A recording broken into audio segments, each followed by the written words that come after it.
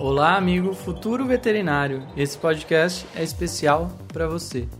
Aqui quem fala é o Dr. Leandro Zaini e hoje eu trouxe uma entrevista com uma colega de vocês, a Nicole, estudante de graduação de Santa Catarina, e ela contou um pouquinho da história dela, da escolha do curso, e a gente falou um pouco de empreendedorismo dentro do curso de graduação, as dificuldades que você tem durante o curso, o seu preparo para o mercado de trabalho, o que você pode adotar de hábitos diferentes para ter maior chance de sucesso logo que formado. Fica com a gente que a nossa entrevista já começou.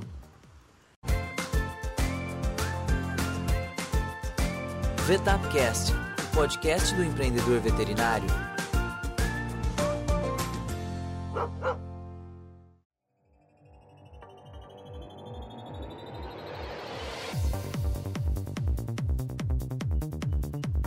Então hoje temos uma convidada especial, que é a Nicole. Oi Nicole, tudo bem? Bem-vinda ao nosso podcast. Oi Leandro, tudo certo e contigo? Tudo ótimo. Muito bom você estar conosco. Um dos projetos que a gente tem e que a gente quer trabalhar cada vez mais é no desenvolvimento do empreendedorismo dentro do curso de graduação. Não só o profissional que já está no mercado, mas dentro do curso de graduação, pro veterinário já ingressar no mercado já muito mais preparado. E a Nicole é uma ex-aluna ou aluna nossa e que agora é uma parceira nossa que está trabalhando com a gente no desenvolvimento de um novo produto, que é um novo curso para estudantes de graduação, que a gente está começando a anunciar agora. E esse curso vai ser lançado no dia 6 de dezembro de 2016. Bom, Nicole, eu quero conhecer um pouco mais aí da sua história, saber do seu curso, como que está sendo o seu aproveitamento na faculdade. Primeiro, fala para o nosso ouvinte aí, onde você estuda, em que cidade, em que ano você está. Conta pra gente. Então, eu estudo no Instituto Federal Catarinense em Araquari. É uma cidade minúscula do lado de Joinville, Santa Catarina. E eu tô no quarto período. Legal. Nicole, o que te levou a escolher medicina veterinária? É aquela vocação desde pequena ao amor pelos animais, que muitos seguiram dessa forma? Ou é igual eu, assim, que é mais perto do vestibular, que acabou optando pelo curso? Como que foi a sua decisão? Assim, desde pequena eu sempre gostei de animais. Agora que eu tive a oportunidade de adotar minha cadela, mas eu sempre tive muita vontade de adotar um cachorro, né? Meu pai nunca deixou eu adotar. Eu só tinha, desde pequena, eu tive passarinhos, periquitos, agapornis. E desde pequena eu vivi bastante assim no meio da natureza. Meus pais me ensinaram bastante a questão de preservação. E às vezes quando caía passarinho do ninho, eu que cuidava, dava comida no bico, tudo. E eu sempre adorei essa parte. E assim, é claro que ao longo dos anos, assim, aparecia aquelas, eu quero fazer direito, eu achava legal, assistir um programa, achava legal. Queria ser aquela pessoa. Mas, assim, eu sempre fui muito ligada aos animais, muito ligada a essa questão da natureza. E quando chegou a época do vestibular, foi muito fácil, assim, pra mim decidir o que eu queria.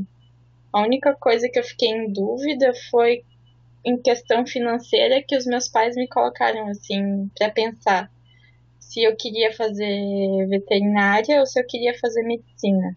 Mas tirando essa questão que os meus pais me perguntaram próximo do vestibular, né? Eu sempre tive a certeza de que eu queria fazer veterinária.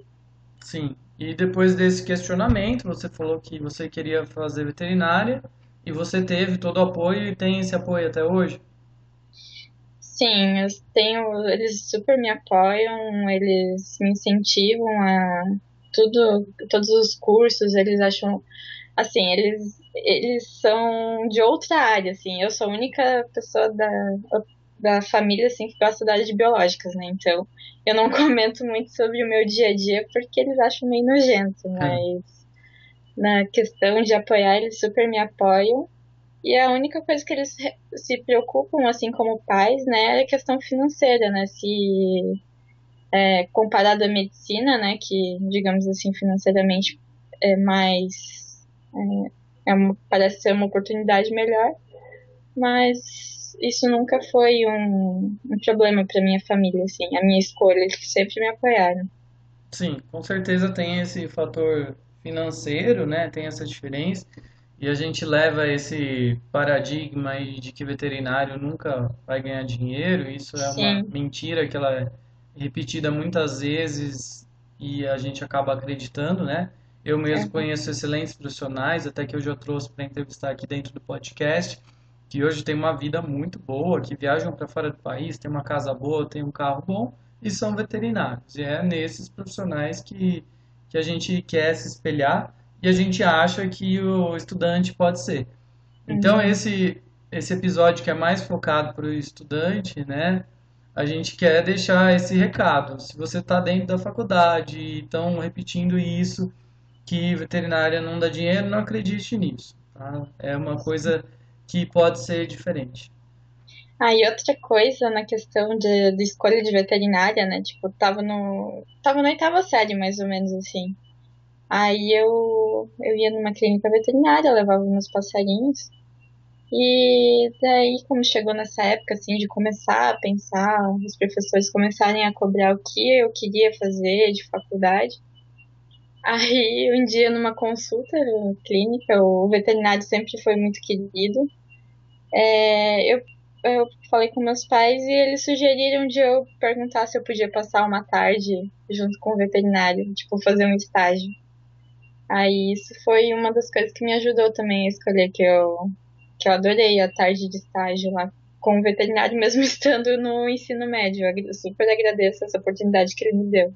Sim, nossa, e esse é excelente que você conta, porque você que já passou pelo nosso curso sabe que um dos grandes propósitos nossos é conectar o estudante de graduação com o profissional do mercado, né? Sim, E a gente só sabe se vai gostar de algo se a gente entende, sabe como que é. E senão não tem como a gente saber. E até aqui nas entrevistas que eu tenho feito são ótimas dicas para você conhecer as diversas áreas.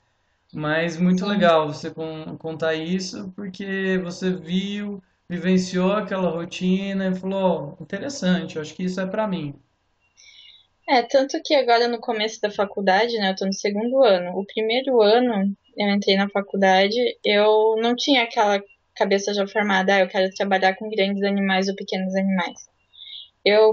Como a minha faculdade tem bem desenvolvida a área de grandes animais, tem fazenda, tudo, é, eu entrei no grupo do NEPA, né, que é um grupo de estudos de grandes animais, para ver se era isso que eu queria. E ao mesmo tempo eu fiz estágio em clínica.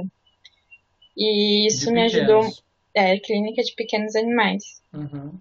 E nessa clínica tem várias especialidades, tem dermatologia, tem uma veterinária que está se especializando em felinos, uma anestesista, ortopedista, enfim. É, e daí eu pude entrar em contato com essas várias áreas, assim, no primeiro ano de faculdade, e já ver qual era a minha maior aptidão, para daí eu começar a dar um enfoque maior, né? Porque a veterinária em si, ela é muito ampla, né? Sim, Então, tem que começar a focar, eu acho, na minha opinião, acho que tem que começar a focar desde o começo, assim, começar a direcionar o que quer, porque estudar por fora. sim, com certeza. E o que que você está gostando mais hoje? Então, eu decidi que eu quero trabalhar com pequenos animais, né, no meu estágio de primeiro ano. Na parte de cirurgia, uma parte que me encanta, assim. Só que não sei se eu quero trabalhar com cirurgia oncológica, reconstrutiva, ortopedia. Aí já é outro quesito que eu tenho que pensar ainda. Sim, tem bastante tempo pela frente. Uhum. Só voltando a época de vestibular. Com quantos anos você entrou na faculdade? E se você fez cursinho ou não, entrou direto, como foi? Então, eu no último ano de faculdade, no último ano do ensino médio, no terceirão, eu fiz uma viagem de quase 2 meses com os meus pais. Eles fizeram uma troca de casa na França e daí acabou que nesse período que eu deveria estar estudando para o vestibular, eu acabei viajando.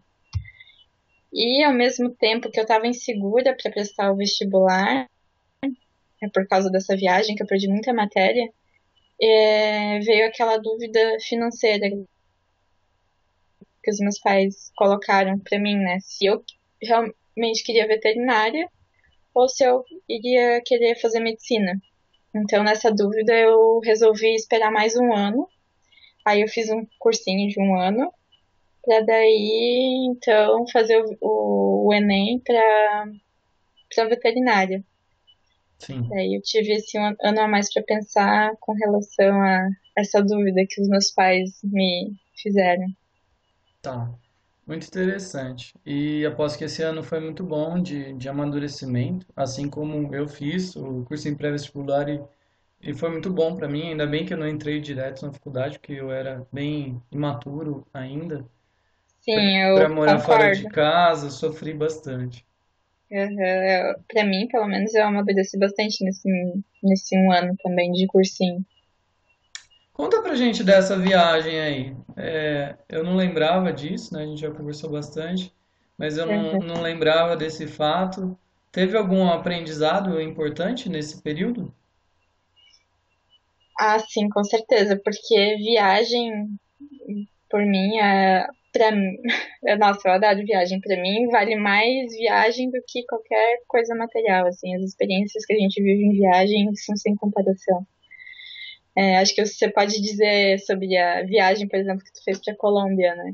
Sim. E assim, meus pais já fizeram isso algumas vezes de trocar de casa.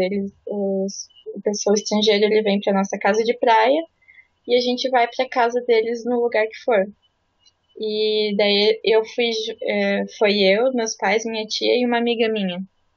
E nossa, a gente conheceu muitos lugares e o convívio com outra cultura também, conhecer outra cultura totalmente diferente da nossa, o desenvolvimento deles, o, um país totalmente diferente do nosso, super organizado, e foi uma experiência excelente, assim. Muito bom, né? Até na aula de inovação e criatividade, no nosso curso, a gente fala sobre diversificar, né? Sobre você viver outras áreas para ter insights, para ter ideias que vão ser aplicadas no seu negócio, na sua própria área. E Uhum. as viagens são muito importantes para isso. Eu lá na Colômbia tive 1 milhão de ideias, tanto que quem quiser ouve o podcast que eu fiz, um dos podcasts anteriores aí que eu fiz de lá, e eu tive um monte de ideia, que eu trabalhei até no avião, mas a pessoa saindo um pouco desse mundinho, né, da veterinária, essa rotina que a gente vive, pode ter bastante ideia, bastante coisa nova para aplicar, né, e para construir um negócio de sucesso, para melhorar a sua carreira. Bom, fala pra gente, Nicole, como você acha que está sendo seu preparo hoje para o mercado de trabalho? Bom, para o mercado de trabalho, eu acho que academicamente eu acho falho. Tanto na questão de empreendedorismo, se eu quiser empreender alguma coisa, tanto na parte técnica, porque a veterinária é um curso muito amplo. E você não acaba focando em nada, você tem uma visão geral de tudo e os professores normalmente eles têm uma vida acadêmica, eles conhecem um geral sobre a área, só que não estão vivenciando aquilo. E isso eu acho que gera uma certa insegurança na gente, porque falam que você tem que aceitar o primeiro plantão que apareceu, não importa se é a área que você quer atuar ou não, você tem que aceitar. E, e isso gera bastante insegurança. Sim. O que a gente gosta de falar no curso, né, que a gente fala de empreendedorismo, é que a escolha está nas nossas próprias mãos. A gente pode determinar o nosso caminho e não apenas ir seguindo e caminhando um passo depois do outro e sendo levado para um destino, né, para um caminho que quando você chega lá você vê, o que que eu estou fazendo aqui? Eu não queria estar aqui, mas de uma forma diferente, né? A gente planejar onde a gente quer chegar e se esforçar para isso. É claro que nem sempre é possível e esse caminho não é tão lindo assim, né? Tem um monte de dificuldade, tem um monte de problema no meio, mas é possível alcançar. E, bom, você falou que tem uma noção boa de área de atuação aí. E seus amigos, no geral, você percebe que eles já estão bem direcionados, o pessoal ainda está em dúvida, né? Você ainda está bem no começo do curso. Mas como Uhum. você percebe seus amigos? Então, meus amigos, eu acho que assim como eu acho que eles sentem uma certa insegurança. E como não é incutido aquela necessidade de ser essencial fazer estágio, tem muitos colegas meus que não tiveram oportunidade de fazer estágio ou fizeram muito pouco só em alguma determinada área, e isso gera alguma dificuldade de decidir em qual área vai atuar. Sim, realmente falta esse amadurecimento. Uhum. E quais as principais dificuldades do seu dia a dia, como aluna, como estudante no curso de graduação? O que que assim te estressa? Quais são os seus problemas no dia a dia? Meus problemas no dia a dia, em geral, se resumem em me organizar. Eu sou uma pessoa assim que eu não consigo me eu sou muito boa no papel, mas na hora de colocar em prática, é meio deficiente essa minha parte. E daí eu já tô muito melhor em comparação antes do curso, que é da VetUp, só que eu ainda tenho muito a melhorar nessa parte de me organizar com relação aos estudos, com relação a trabalhar tanto a parte espiritual como a parte física também, em organizar essa toda toda a minha vida, assim, digamos assim, né? Sim, para chegar nesse equilíbrio, né, que a gente preza Sim. tanto.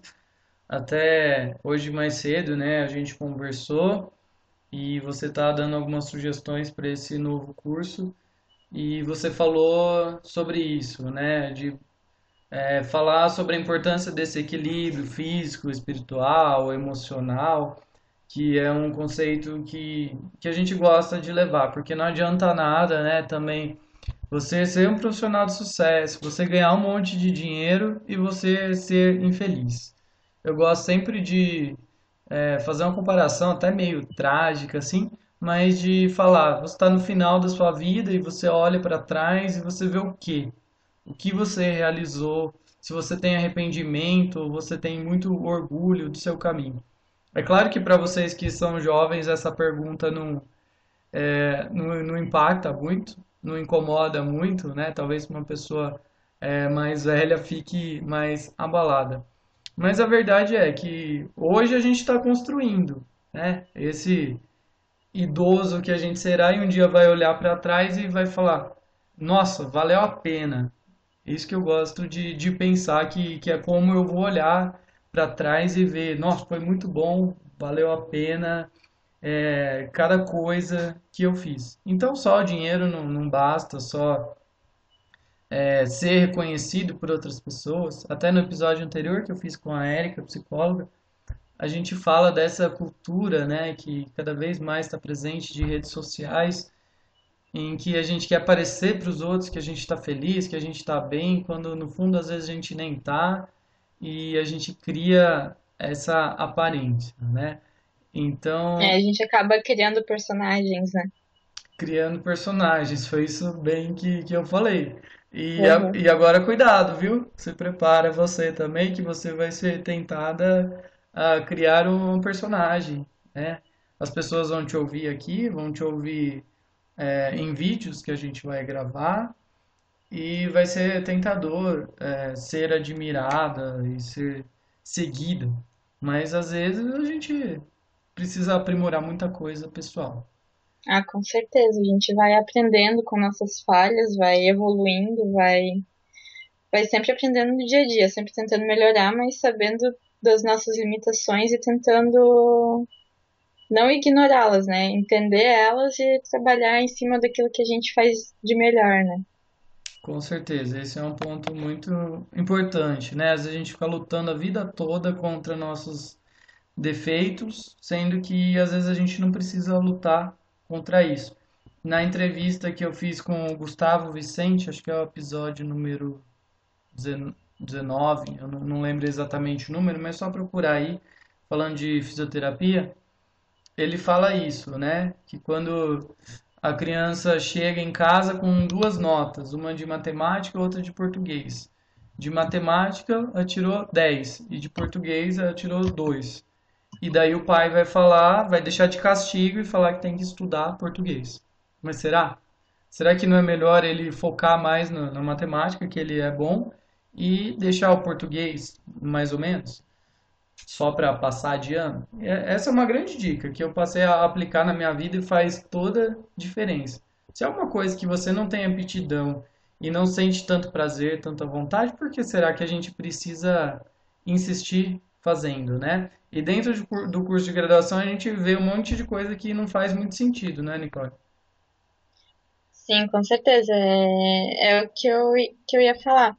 Agora que eu decidi em qual área, pelo menos a área de animais pequenos que eu quero seguir, eu vou estudar, óbvio, bovinos, equinos, as matérias que tiver, só que eu vou dar enfoque maior às matérias que me interessam mais. Eu vou focar nessas matérias e me dedicar mais a elas. Muito bom. E sabendo isso já mais cedo, né, no seu curso de graduação, com certeza seu aprendizado vai ser muito maior. A experiência que você pode ter com estágios, estágio em clínica, estágio dentro da faculdade, às vezes estágios até fora da faculdade, pode ter um aprendizado muito grande. E aí no seu curso tem uma disciplina de empreendedorismo, de administração, tem alguma coisa focada para isso? Na grade normal não tem. A gente teve no semestre passado uma optativa de empreendedorismo e gestão de sistemas pecuários, que eu cheguei a realizar. Ela dá uma visão geral assim sobre o empreendedorismo, mas ela visa mais em sistemas pecuários, né? Mais específico de empreendedorismo, não. Às vezes a gente vê que acaba faltando, né? Eu mesmo não tive, às vezes a gente tem algo mais direcionado à administração de fazendas, tudo. E principalmente para o profissional da área de pequenos animais, que é o meu caso, que é o que você quer ser, a gente acaba não aprendendo muita coisa e não aprende sobre a gestão de carreira, gestão do tempo, planejamento, tantos aspectos importantes do negócio. E empreendedorismo cada vez mais tá na moda, aí cada vez mais a gente ouve na mídia. E já que o título aqui desse episódio é Empreendendo durante o curso de graduação, eu queria saber de você, Nicole. Para você, o que é ser uma empreendedora? Você que passou pelo nosso curso, você que teve bastante experiências aí, que tem estudado bastante esse tema, e o que é para você ser uma empreendedora? Empreender. A questão de empreender, para mim, é uma questão muito ampla que pode servir tanto para criar um novo negócio, como pode ser realizado dentro de uma empresa, pode ser realizado dentro da faculdade. É uma inovação, uma nova visão que você tem, um nicho de mercado que você encontra para desenvolver, para vender o seu produto, para agregar mais à sociedade. O que você pode dar para a sociedade para agregar mais ao seu redor, né? Sim, muito boa a sua definição. É exatamente isso, né? Aliás, eu acho que não tem uma definição fechada para cada um, vai ser uma coisa. Mas um ponto muito importante aí que você colocou, que é você acredita em algo, você acredita que você pode fazer as coisas de um jeito diferente e coloca isso em prática para gerar valor não só para você, mas para a sociedade como um todo. Eu tenho estudado um pouco sobre capitalismo consciente, que é você fazer algo para criar valor para a sociedade toda. Então, se você tiver, por exemplo, explorando recursos que vão danificar o meio ambiente ou que você vai estar prejudicando a vida de outras pessoas e está ganhando dinheiro, mesmo assim você está gerando um prejuízo no todo e não vale a pena. E Sim. eu gostei muito desse conceito de capitalismo consciente e é algo cada vez mais que eu quero aplicar. Se a gente vê grandes empreendedores aqui falaram pra gente que o negócio não é só o dinheiro. E a gente que lida diretamente com vida vê que a satisfação de ajudar animais, de salvar a vida é muito maior. E por consequência, a gente acaba ganhando dinheiro para realizar nossos sonhos, para viajar, né, que é uma coisa que você gosta, e para fazer o que a gente tenha vontade. Sim, a viagem é uma coisa que agrega, não é necessariamente tirar férias, né? Você tá sempre buscando aprender novas coisas de outras formas, né? Sim. Nicole, conta pra gente como foi a sua experiência no nosso curso de empreendedorismo e que impacto que teve na sua vida até agora, no seu curso de graduação. Você foi, né, aluna da nossa primeira turma, uma turma muito focada e muito especial que a gente acompanhou muito de perto. E conta aí para o nosso ouvinte como que foi.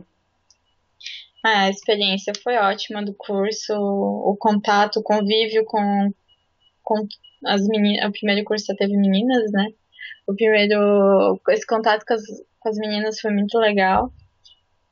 Por exemplo, hoje eu ainda troco às vezes uma ideia com a Thaís Valadão. Ela é super querida, assim, uma, uma amizade assim que eu fiz durante o curso.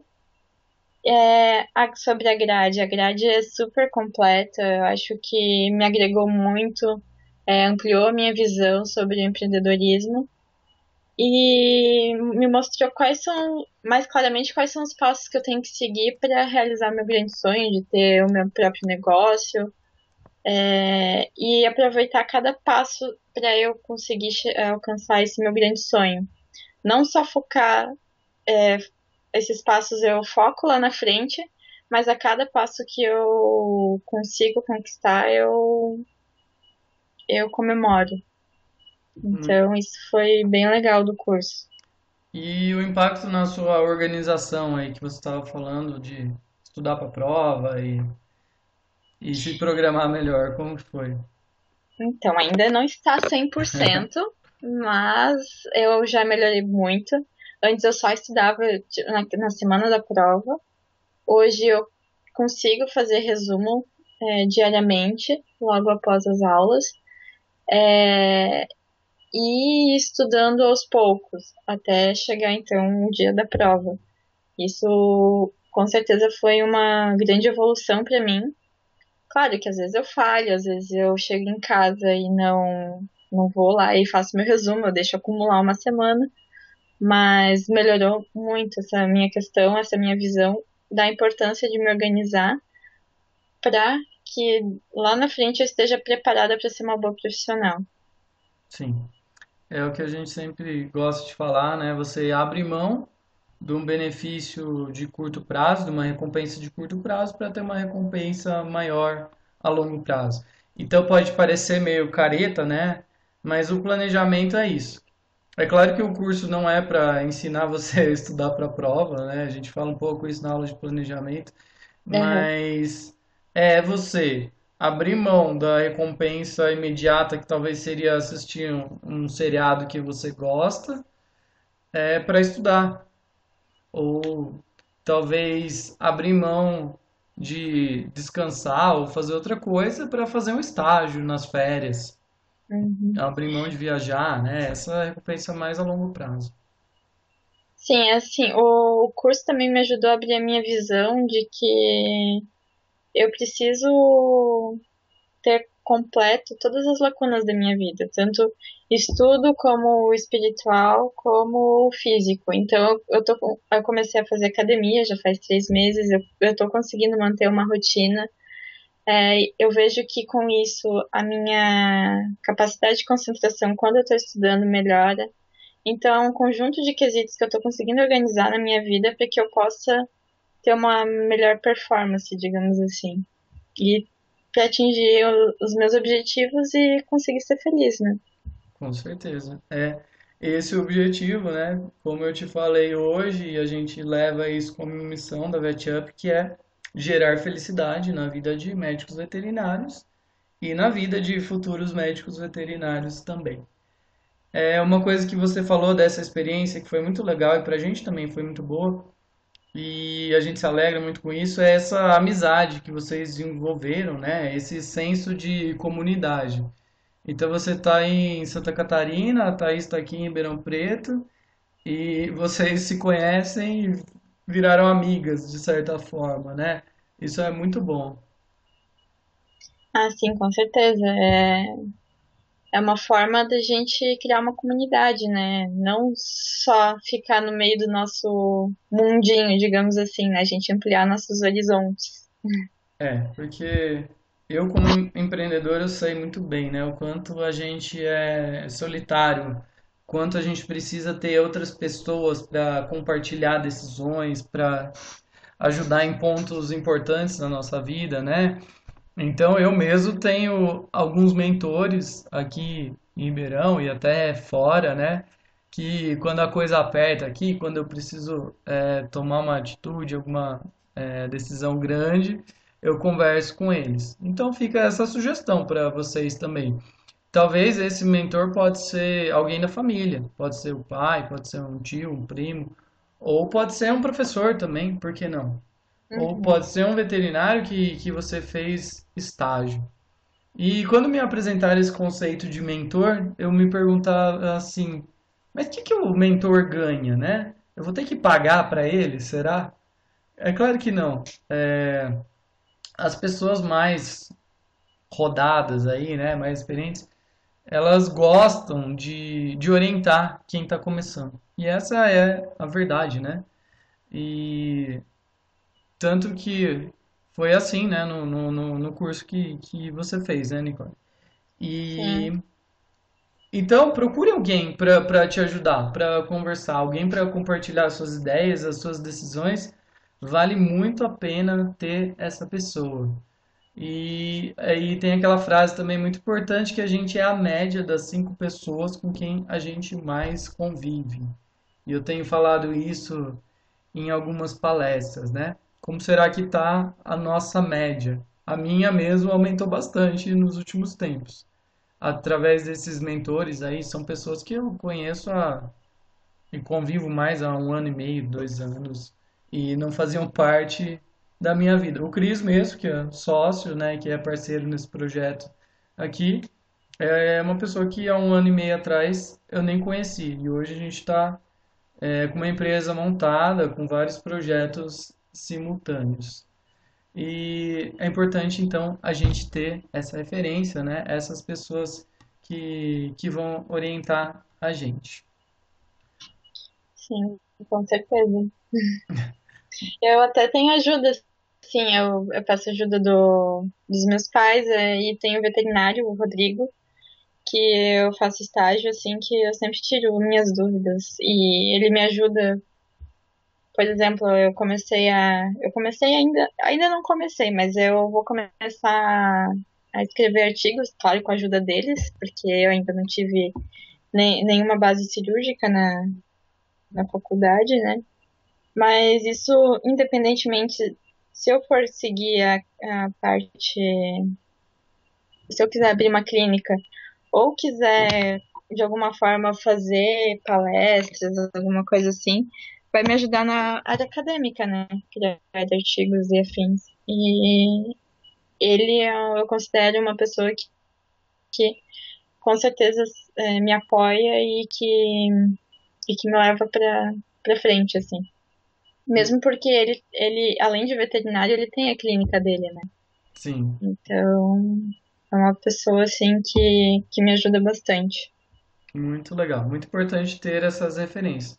E se você não tiver, não tem problema. No nosso curso a gente vai conectar você a grandes profissionais do mercado. É para isso que a gente está se organizando, se planejando.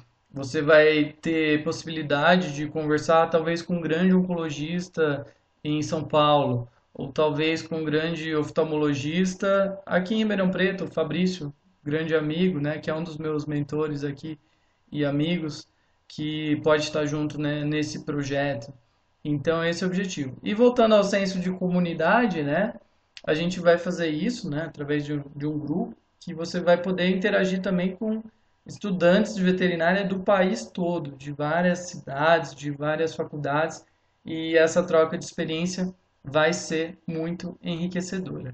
A gente ainda não vai adiantar exatamente como isso vai acontecer, vamos deixar essa surpresa para o dia 6 de dezembro, que você vai conhecer mais desse projeto. Bom, Nicole, já concluindo nosso papo aqui, quer deixar alguma mensagem final para o seu colega estudante de graduação? Então, o que eu posso dizer? É clichê, mas eu também preciso fazer isso. Eu vou falar para o estudante também me considerando, me incluindo nesse grupo. Estude o máximo que você conseguir.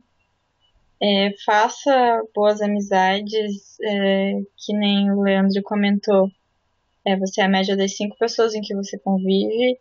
Então, conheça pessoas novas, faça estágio é muito importante. Faça projetos na faculdade, escreva artigo, mesmo que você não ganhe bolsa para isso, mas faça tudo que você tiver oportunidade, cursos, enfim, aproveita a faculdade, porque são 5 anos, e esses 5 anos eles passam voando. Eu já estou no final do segundo ano e, nossa, nem vi passar esses 2 anos, parece que eu entrei ontem na faculdade. E já se passaram 2 anos. Então é para aproveitar e dar o máximo nesses 5 anos. Que mesmo estudando muito, vai chegar no mercado de trabalho ainda com aquele medo, assim, naquela primeira consulta que você tiver, vai dar aquele medo. Eu tenho certeza que eu vou ter aquele receio na minha primeira consulta. Com certeza, você chega lá achando que não sabe nada. Isso faz parte, muito, muito mesmo. Mas aí tem uma dica boa na entrevista com o Fabrício. Numa das primeiras entrevistas do podcast, ele deu uma dica boa sobre como lidar com isso. Eu não vou contar o que é, tá? A pessoa tem que ouvir. É um dos primeiros episódios desse podcast. Bom, muito bom, Nicole. Agradeço muito o seu tempo aí, sua disponibilidade, a sua empolgação com o projeto, a sua dedicação ao empreendedorismo, né? A gente escolheu você para trabalhar com a gente, não à toa, mas porque a gente viu sua empolgação, seu potencial, sua vontade de fazer acontecer e a gente te chamou então para fazer acontecer junto. Obrigado, viu, Nicole? Eu que agradeço a oportunidade, Leandro. Tudo que eu aprendo com vocês vai me ajudar para realizar meu sonho. Com certeza vai. Muito obrigado e até um próximo episódio. Até.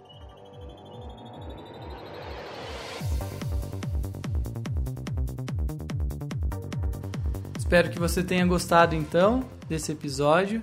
Se é a sua primeira vez por aqui, eu te convido a conhecer os outros episódios, tantas entrevistas aí que eu já fiz com vários profissionais experientes e formados e profissionais de sucesso. Você pode se inspirar na trajetória deles e adotar esses hábitos para aumentar também a sua chance de sucesso. Se você quer saber mais do nosso conteúdo, quer saber mais do nosso curso, você pode entrar no nosso site vetup.com.br e preencher um formulário de contato, que daí a gente vai te mandar informações semanalmente, vai te mandar informações de cursos, os alertas sobre novos episódios do podcast. No nosso site também você encontra o blog, onde tem vários artigos que eu escrevi, várias reflexões sobre carreira que eu fiz, que vale a pena você conferir. Espero tê-lo conosco no próximo episódio do podcast. Um grande abraço. VetupCast, o podcast do empreendedor veterinário.